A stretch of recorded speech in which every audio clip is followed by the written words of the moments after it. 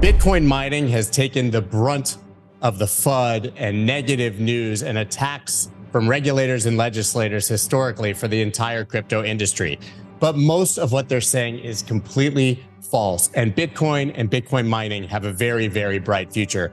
I spoke with Fred Thiel, the CEO of Marathon Digital Holdings, about all of the promise of Bitcoin mining, what's happening in the industry, and what the future holds. Let's go.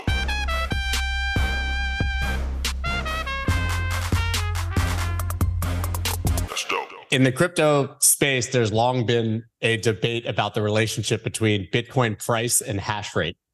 And we used to see these trends where people would argue with which one followed the other, but they would generally trend in the same direction. That seemingly stopped happening over the last year, right? As Bitcoin hash rate continued to rise massively and price went down. What do you think the relationship is between those two at this point? Well, I think, Bitcoin hash rate's growth is more due to miners who are finally executing on their growth plans that were laid in 2021, really. So what typically happens is hash rate lags the rise in Bitcoin price by 6 months. In this case, it took about 12 months. So you had a lot of expansion, ourselves included. We're growing 3x this year over last year from a hash rate perspective. And so those plans take time to execute because they're kind of large at scale. We're going from 7 exahash to 23 exahash in 6 months, basically. That's a lot of growth to do. So, miners were procured last year. They have to arrive. The sites have to be prepared and all that. So I think what you're seeing now is just kind of serendipity in that global hash rate's continuing to grow. Prices come up nicely this year in the first quarter. And you're now seeing people kind of, okay, we're back to kind of a profitable place. How much more do we want to grow? And it'll be really interesting to see what happens between now and the halving. And do we see global hash rate kind of plateau towards the end of this year, or are we going to see it kind of blow through and keep growing early into next year? Certainly for smaller miners, it seemed like it was touch and go for a while there at the end of last year. I know that anecdotally, some people I spoke to said they really kind of bought more at the top, right? Bought a whole bunch of ASICs and machines when Bitcoin price was in the 60,000s. And those are now a fifth of the price, right? The actual miners. So I think that speaks to sort of that delay, right? There's no way to really time it perfectly if you want to be ahead and getting machines online in a year or in 2 years. Yeah. I mean, if you look at this industry, it's typically profitable for 2 years. And then 2 years are kind of less profitable because you're down at the bottom of the Bitcoin pricing kind of swing. So traditionally, you grow and you invest in growth during those cold winter months when machines are cheap. And the challenge we have this cycle compared to last cycle is, in 2020 and 2021, capital was easy to get. The equity markets were open. You could get debt equity, you could get machine financing. And so the guys that weren't public, they could go get equipment financing from NYDIG and others. And now you're in an environment where, conditions are getting better, but people don't have capital. And so, you look at a lot of the miners have sold Bitcoin. We sell Bitcoin just to cover operating expenses because we don't believe it makes sense for us to sell equity to pay operating expenses at this point in our life.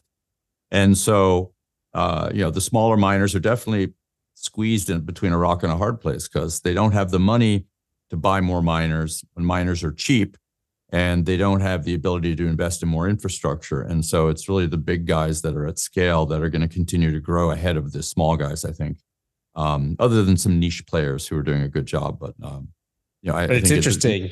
It's interesting that even in this niche industry, it still follows the same patterns of human behavior that we see in every market, which is effectively that people are forced to sell the things that they don't want to at the bottom, and they've never raised enough capital to be prepared for buying, right? Having cash on the sidelines. That's the story of every bear market and cycle in human history.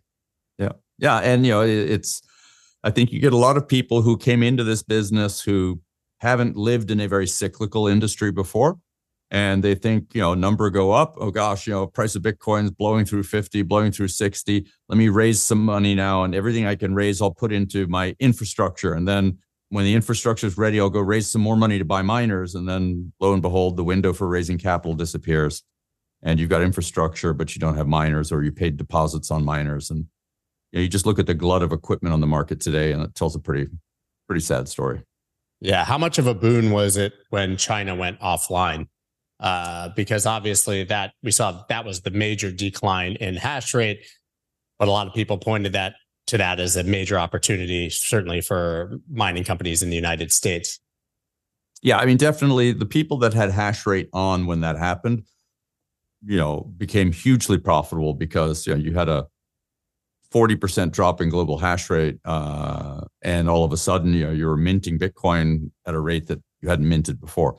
And then as that hash rate slowly got caught up, as it either transitioned to the States or some miners in China were able to turn their machines back on discreetly, things got back to the normal curve. And, if you look at the graphs today, the global hash rate is growing kind of on a nice linear line.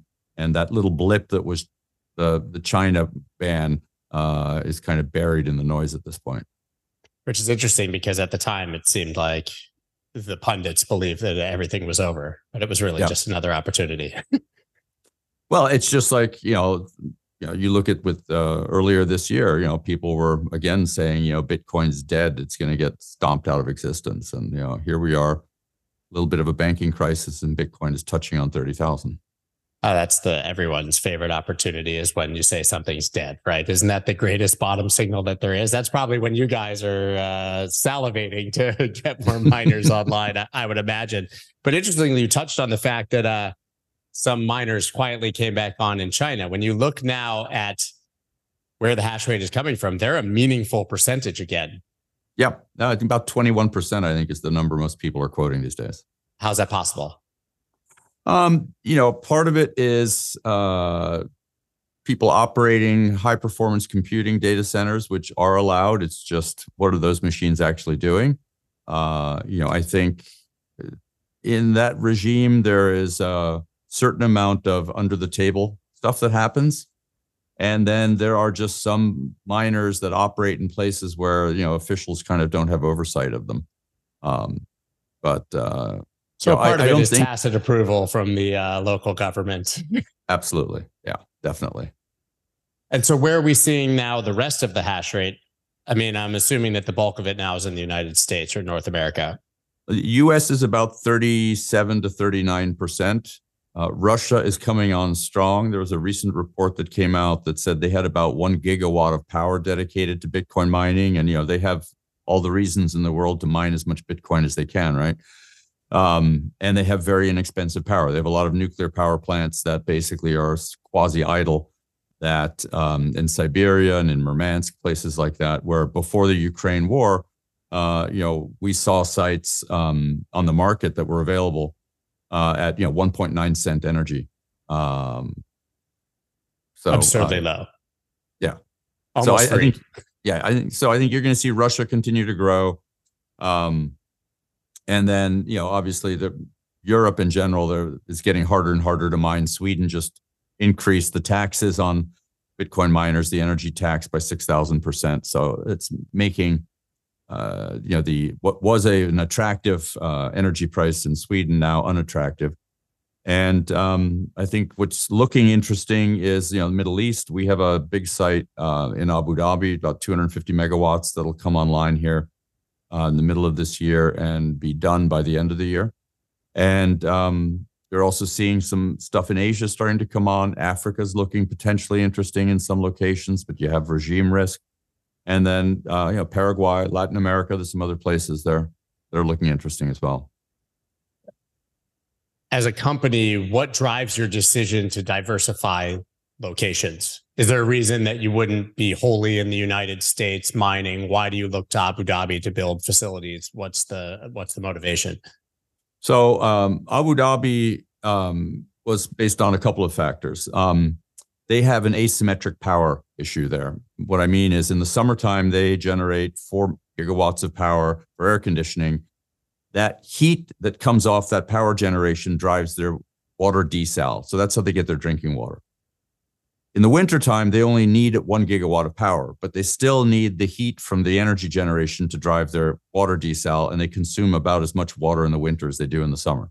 So they have to keep the generators running. So they have this essentially upside down period of the year where they generate a lot of electricity and they don't use it. And at the same time, the government subsidizes energy to the population. So the idea here was to partner with essentially the owner of the power infrastructure in the country, which is the Sovereign Wealth Fund, in a way to solve their energy problem and do it in a way that would generate revenue for them such that they wouldn't have to pay subsidies to the populace, but the populace would still get the benefit of low-cost energy. And so that's essentially why we chose to do it. And it'll be the largest data center in the Middle East when it's done. So really excited. It's interesting because that implies obviously that Bitcoin mining is helping the electricity situation and is helping their grid. That's not the narrative that we're hearing from the United States government or from New York State and such. I mean, I've gone swimming right at Greenidge Miner in Lake Seneca or Seneca Lake, and I can tell you that it's very cold. It's not boiling, as was reported in the articles. That lake is freezing even in the summer. It's a shame that the New York Times has gone from being what I would have said, in my childhood days, a critically acclaimed newspaper reporting the news, all the news that's fit to print, I think is in their headline, their banner, their masthead, to a very politicized, very polarized piece of media, not unlike Fox on the other side, right? So I think, the research that was done for this recent hit piece was incomplete. Energy is not a zero-sum game. We generate more energy than we consume. Lots of energy is stranded in this country. The biggest problem we have in the U.S. is lack of sufficient transmission lines. And renewable energy is the last energy to be used by the grid and the first to be shut off by the grid. And unfortunately, the editorial team that decided to put that piece together were more focused on painting Bitcoin badly than doing good reporting and good fact finding. And I think you'll see that over the next few months, a number of pieces will come out kind of showing where that article was definitely lacking in rigor. Right. But even outside of that specific article, I still think that one of the overarching narratives about Bitcoin is that it has a negative environmental impact. Yes. Right. And that's been a very hard one to dispel. I mean, first of all, is it true? I have my feelings about it, but. Well, I mean, think of it this way. So running a data center doesn't generate carbon, right? We consume electricity. So where does that electricity come from?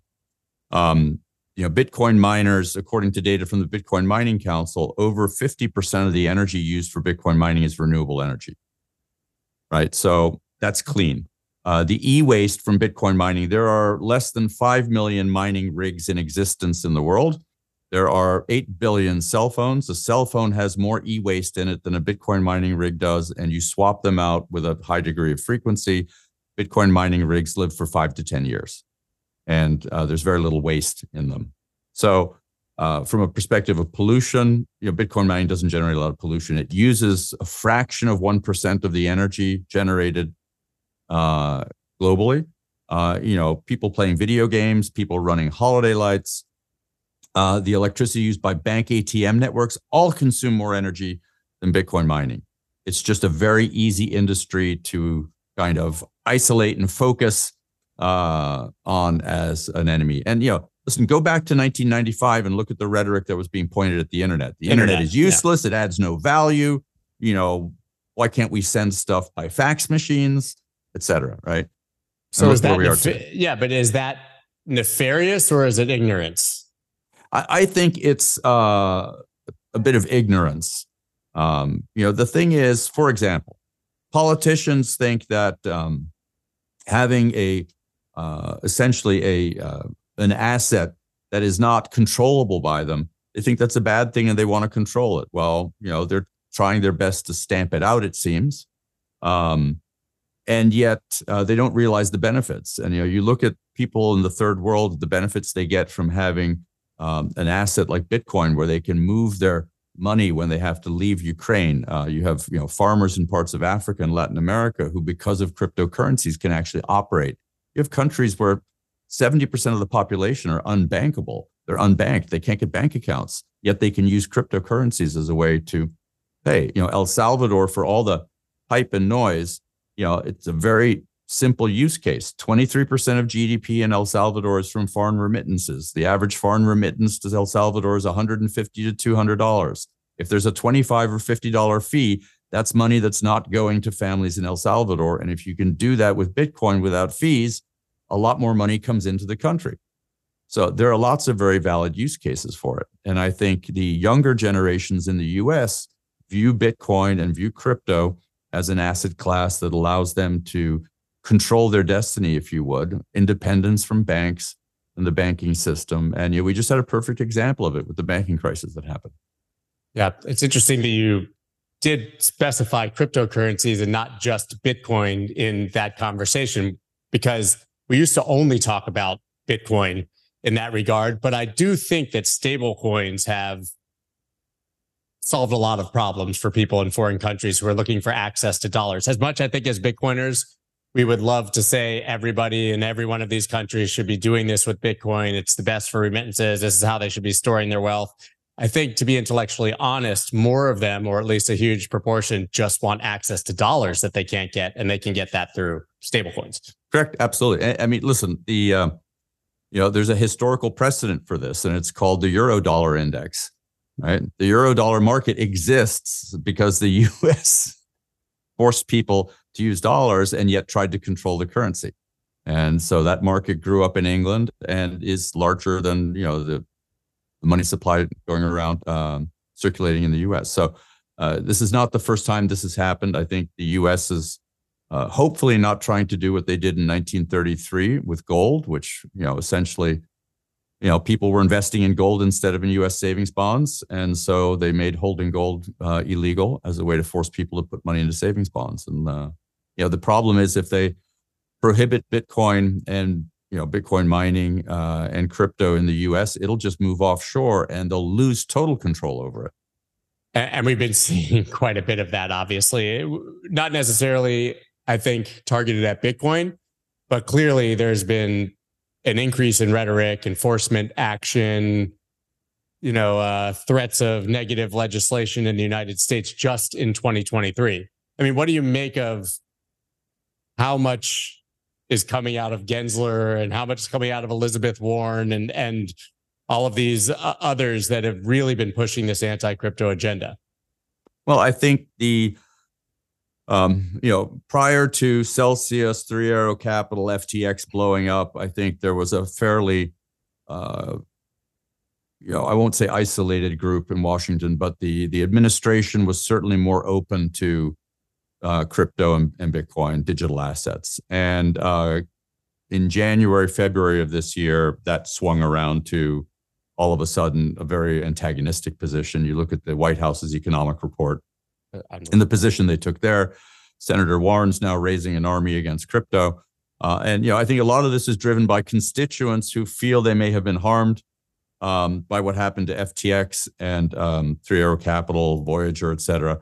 And, politicians, basically, if there's a squeaky wheel, they're going to try and silence that squeaky wheel.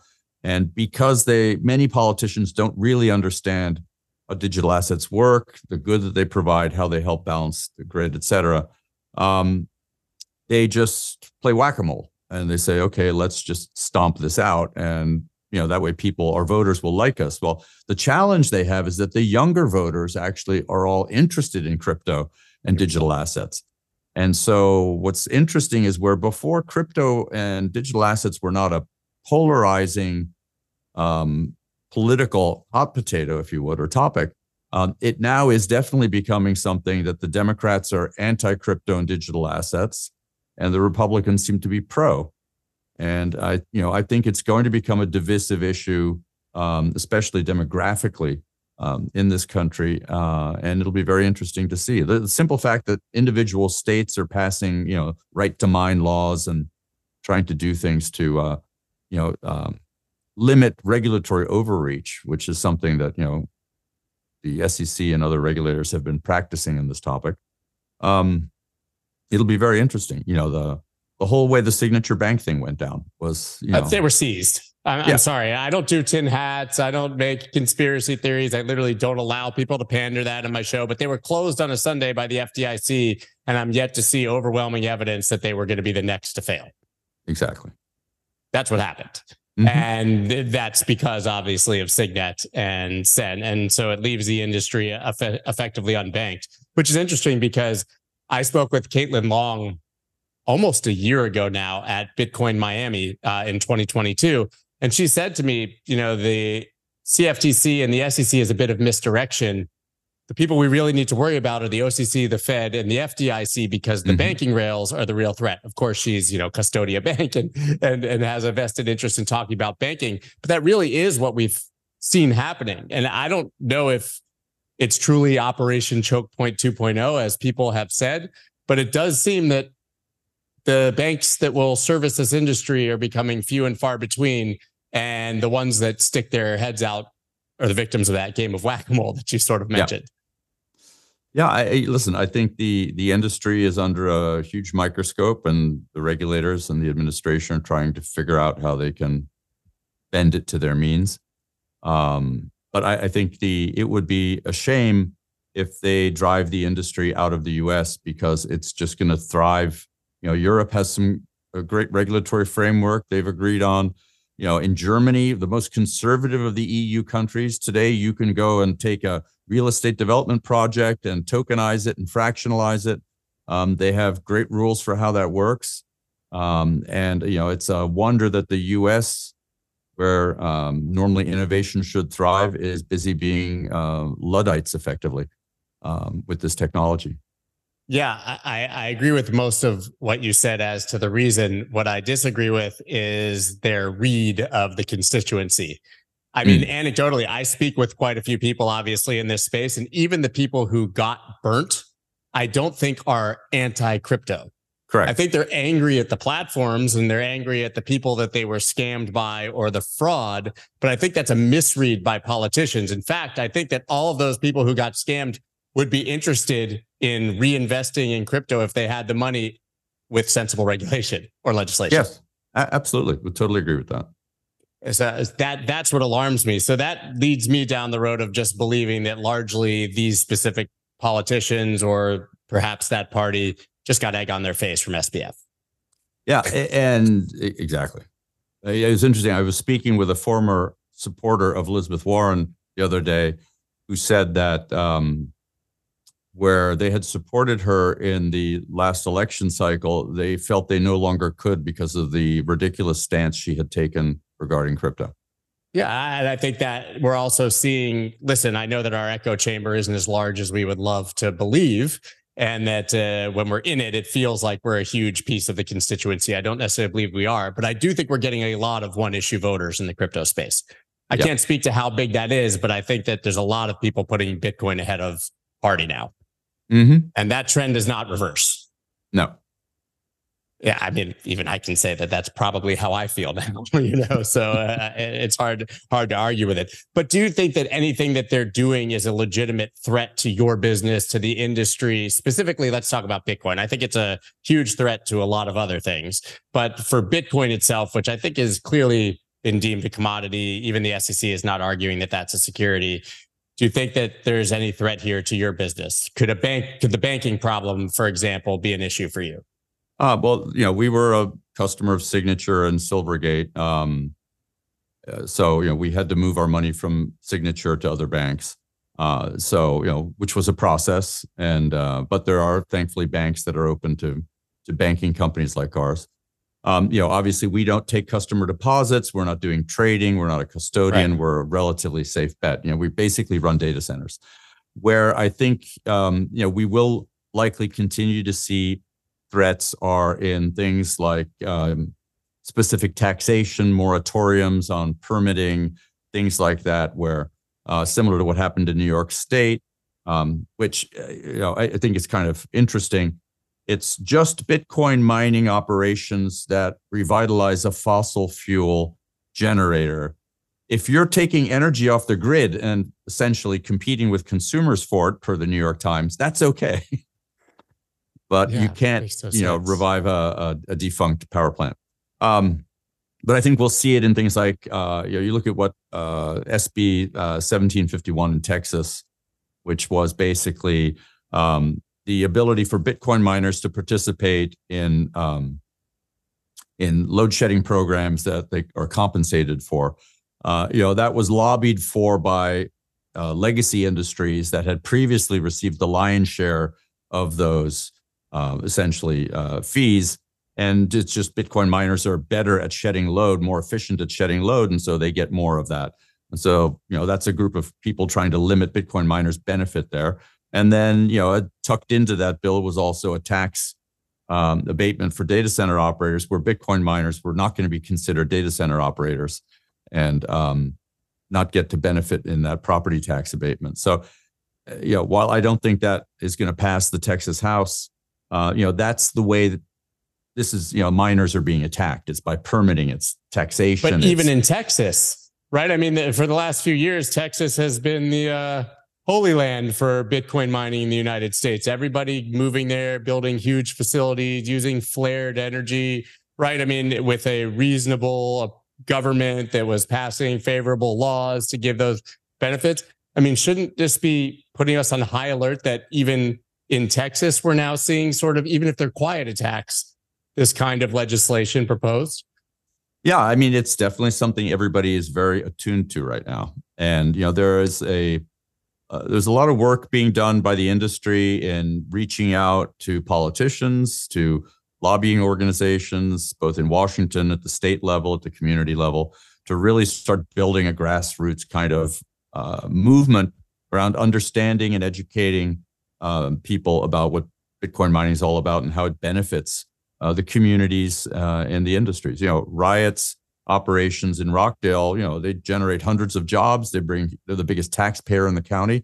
The problem is that, there are, 70% of the population in Texas that votes on these types of issues is in Dallas, Austin, Houston, and not in West Texas, where a lot of these operations are. Yeah. So how do you reconcile that problem? Yeah.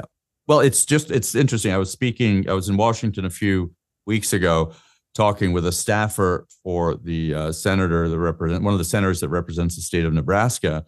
And the staffer said to me, listen, we like Bitcoin mining. You guys bring us jobs. We're rural communities with 300 people that live in a town. If you can create 50 jobs, that has an impact on our community and on our economy, right? And you're paying taxes. So, it's this, the rural states where it's easy to generate renewable energy because you have cheap land, you have space, so the energy developers go there. The problem is the energy developers don't have customers for their energy. And the transmission line operators won't build transmission lines unless the site is actually built out. So that's where that beautiful partnership between Bitcoin miners and renewable energy generators really shows its best. And that's why from Texas north to North Dakota, that middle of the country is where you're going to see the heart of Bitcoin mining really develop, because you have good wind energy there, good opportunities for solar energy. And, this country is going to need a lot of renewable energy if we're going to electrify all the vehicles, if we're going to, like in California, have no gas cooking, no gas heating, and it all has to be electricity. We're going to need lots of renewable energy. Which to me is so just hypocritical when you listen to the politicians talk about it, because electricity is electricity. Like why does a Bitcoin mining rig worse than a electric car that's being charged? It's electricity. Yeah. And, this is one of the things that the New York Times, omitted. It's the fact, in Texas, 20% of the time energy can be negatively priced. And that means there is so much excess energy that people want to give it away, essentially. And the problem with renewable energy is there's this concept called the duck curve, right? Think of the silhouette of a duck, right? You have the tail, and then the stomach, and then the neck and the bill. And the tail is in the morning, so people wake up, they turn on their lights, they turn on the heat, they cook breakfast, and then they go to the office, and there's a dip where the duck belly is. And then at about 4 p.m, people come home. And between 4 and 9, they're cooking, they're heating, they're washing. So that's when peak demand for electricity is. Now let's look at renewable energy. When does the sun shine? At 9 a.m. to 3 p.m., right in that least demand period. When does the wind blow? Typically in the afternoons and evenings, but only spring and autumn generally. So you have nuclear energy in the bottom of the energy pyramid. That's base load, right? You don't turn it up, you don't turn it down, it just runs. Then comes coal energy, which you can't really regulate. It takes a day or two to turn a coal plant higher up or lower. Then you have natural gas, which, yes, you can move up and down. They're essentially peaker plants, as they call them. They're made using jet engines, and you literally turn it on, and in 30 minutes you have energy being generated, and you can turn them off. Then comes solar, and then comes wind. So unless you're at peak demand, solar and wind aren't being used. And so if people are complaining about fossil fuel having to be turned on because Bitcoin miners are using the renewable, they just don't understand the way the energy stack works in this country. Right? Renewable energy is the last one to be turned on by the grid and the first one to be shut off. And unless somebody is there to buy that energy, there is no incentive to build more solar, and there's no incentive to build more wind. And it just gets wasted. Exactly. Right. Which is just, I think that's a hard learning curve, though, to educate the public on that. We have to, but how do we do that? Or why would they care, I guess, is the real question. Yet again, the echo chamber. We care to look into that and to explain that to people, but they just care that their lights go on. Yeah. I mean, at the end of the day, people only complain when electrons don't come out of the plug in the wall. Yeah, like when the electricity is off, which is a problem a lot of the time in the rest of the world. I want to go back to something you said earlier, that you expected Russia to continue to ramp up hash rate and build. You said something that seemed kind of obvious probably to us, is that they have the incentive to continue to mine as much Bitcoin as possible, but maybe the reason is not so obvious to the audience. So why do you think that Russia will continue to ramp up? Do you think that that's private industry, or is everything in Russia effectively the government? And does that then mean that the government is actually stacking Bitcoin? Well, let's look at it this way. The largest miner in Russia is a company called Bit River. And I would assume to have the right to do what they do, they pay certain people certain fees. And it may be that the only way for them to monetize their Bitcoin is to sell it to the Russian government. So they kind of act as a proxy to the Russian government. Why would the Russian government want to have Bitcoin? Well, it allows them to effectively transact with people when they can't use rubles, right? Because their dollars are frozen and they can't use dollar rails. What the regulators seem to kind of forget when they talk about how Bitcoin is used by criminals is that you can trace every Bitcoin transaction from source to wallet, right? So it's very easy to see where Bitcoin is moving, and if the regulators really want to control the Bitcoin, then make sure that most of the Bitcoin in the world is mined in the U.S., and you'll have an ability to do that. You can't do it if it's all mined outside of the U.S. But is the implication there that countries like Russia are actually holding Bitcoin in the central bank, like they do gold, or that they could potentially be stacking sats for, believing in the asset long term, or just to, I guess, I don't want to say evade sanctions, but just to protect themselves because they don't have access to their dollars, as you said? Well, I think you have to look at kind of the scale, right? There are 900 Bitcoin awarded every day. That's, if Russia mined every single Bitcoin every day, it's not really going to have a huge impact on their ability or their needs to fund the war and their other efforts. But you did mention something that's key. Who are the largest central bank buyers of gold today? It's China and it's Russia and it's Saudi Arabia. It's countries that are worried about the U.S. weaponization of the dollar and the SWIFT system, and they're buying gold because, they don't want to buy treasury bills anymore. And, this dependence that the U.S. has had on foreign nations holding their reserves in dollars and treasury bills is going to make it harder, if countries stop doing that, to keep pumping out debt, which the U.S. government needs to do. We're about to increase the debt ceiling by a couple $1 trillion, most probably here. Somebody's got to buy that debt. And if the U.S. keeps going down this route, it's going to be very difficult to find buyers for that. And what that means is the dollar is just going to be debased and keep dropping down. We live in the fiat world of dollars, so we don't really see the difference that much. But if you look and you talk to people in Europe or other places, who these countries have to pay off their debts that are dollar denominated, when the dollar goes up because the Fed raises interest rates, it has a huge impact on these countries. And so the US is just creating incentives for countries to move off the dollar. Right. And potentially a Bitcoin could be a part of that. I need to know then, what got you into mining? What got you into Bitcoin yourself? So I've been in tech for 40 jump. years. And my first foray into tech was actually writing software in banks. And my stepmother was the senior economist at the OECD, responsible for bank regulation and equity trading regulation. And when the Soviet Union fell apart, she was very involved in helping attempt to instantiate regulatory rules in the Russian Federation. But so I'd grown up kind of in a world where, banking regulation and financial regulation was kind of dinner table conversation. And fast forward to about 2015, 2016, and I started looking at Bitcoin as something very interesting. Digital currencies and digital payments was a great way to facilitate more rapid payments. If anybody has ever tried to operate an international business and wire money around the world, the fact that you can only wire money 9 to 5 in the US, Monday through Friday, and it can take days or weeks to get money someplace. When with Bitcoin, you could do it instantaneously. The promise of what Bitcoin and cryptocurrencies had to offer was huge.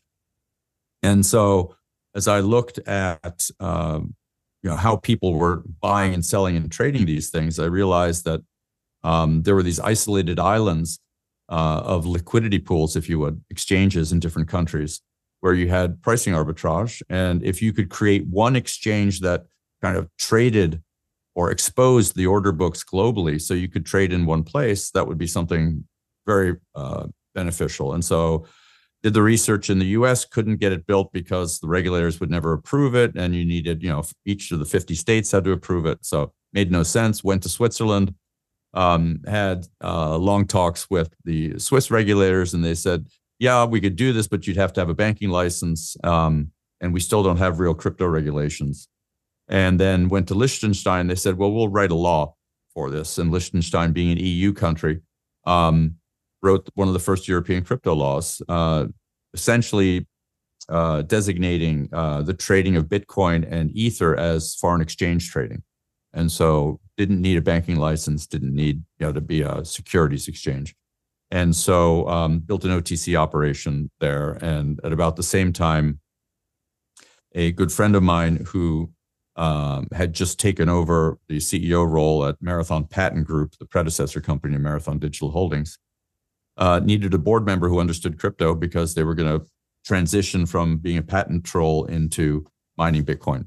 And so joined the board in 2018. And then fast forward to April of 21 when I became CEO. And, the rest is kind of history. We've built one of the biggest Bitcoin miners in the world. Very proud of it.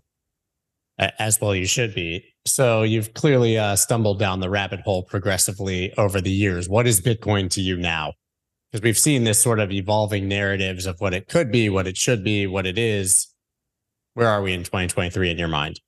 Yeah, I think Bitcoin is an asset for acting as a store of value, just like gold. I think the correlation to gold, which has been growing this year, for the longest time, Bitcoin has been more correlated to NASDAQ and equities and risk assets. The risk-adjusted return of Bitcoin for the first 3 months of this year is amazing. It tops the list of any asset. And so I think that's one place for it. The other is as a settlement layer.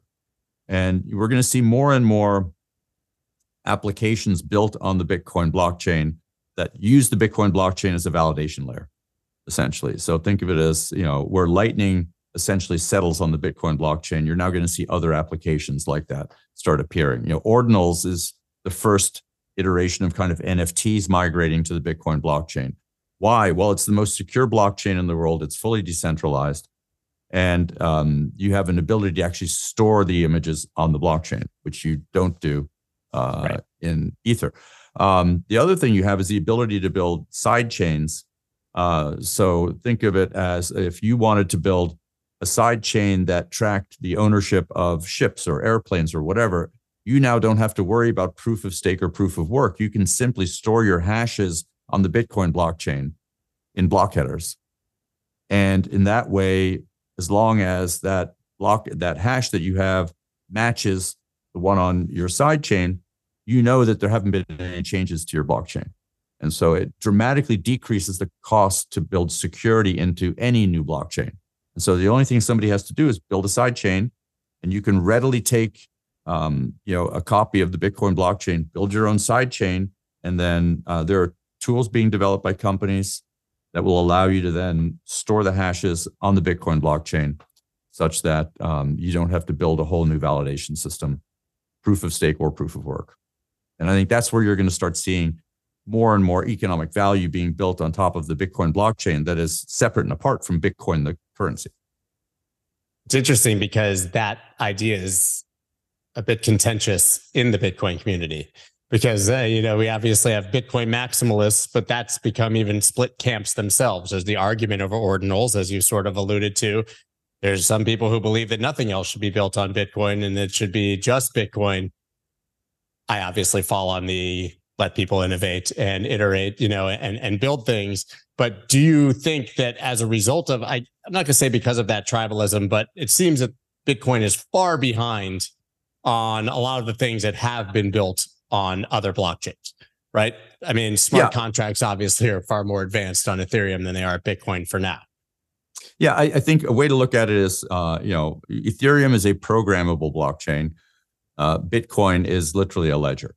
It's a simple ledger. So, and because of how the governance model works within Bitcoin, any changes to the core code require major, consensus being formed between node operators and miners, et cetera. And, the SegWit wars of 2017 are an example of, 93% of miners wanted to implement a change and it couldn't be done.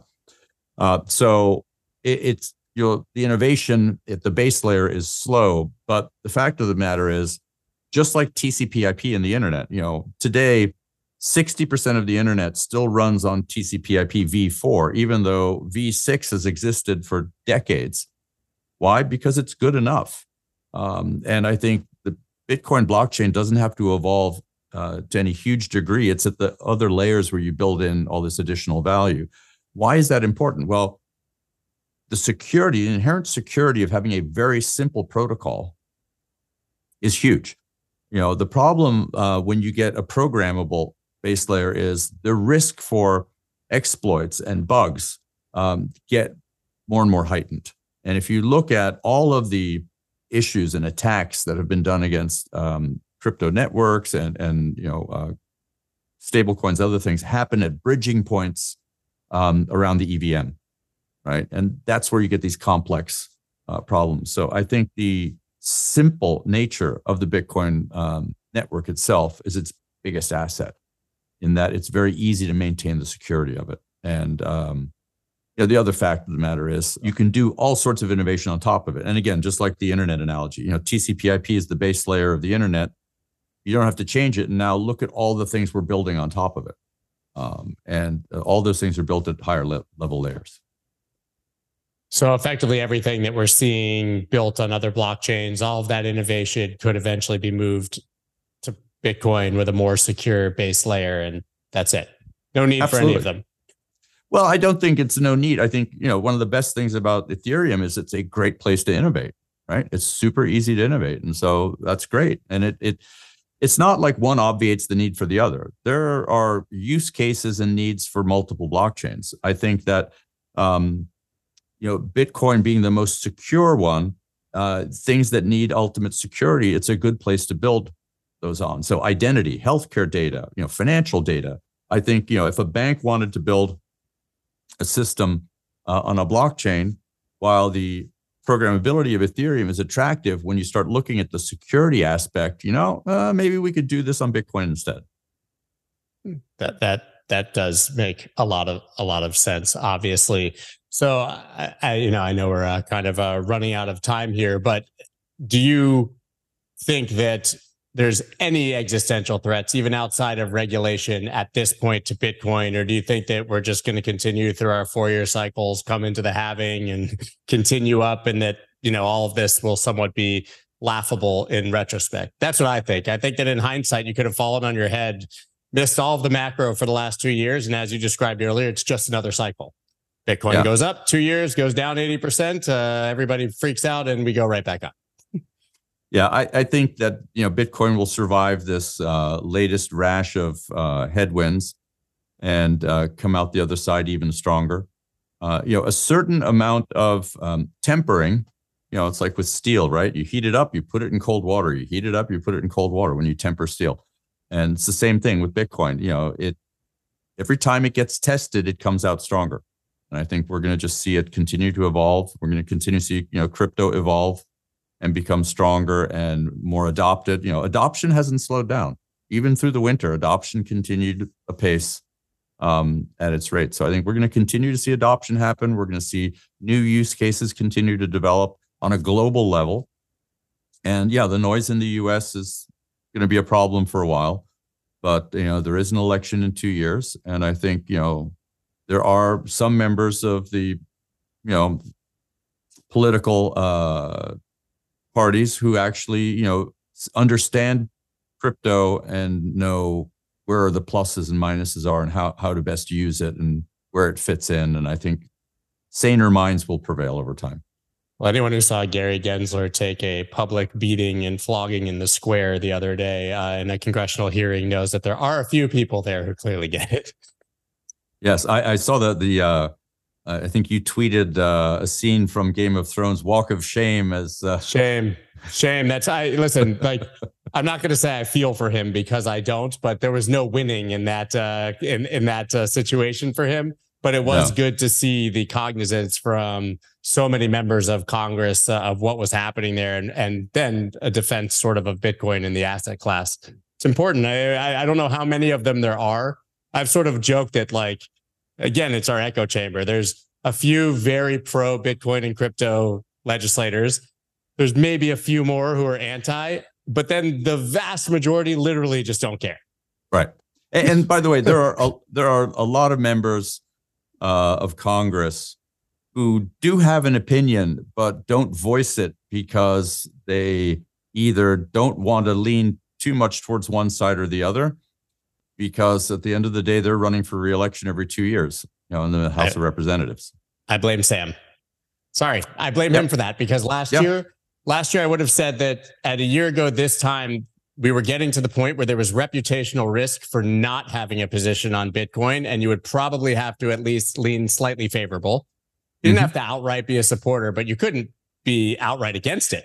Yep. But then after everything that happened this year and finalizing with Sam, like I said, I mean, he's meeting with Maxine Waters and Gary Gensler. These people are his friends at some point.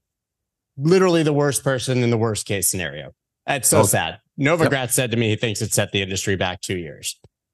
Yeah, maybe more. Yeah. Sad way for us to end, but where can everybody follow you and check out everything that Marathon has going on after this conversation? Great. Thank you very much. Appreciate it. Thank you. Let's go.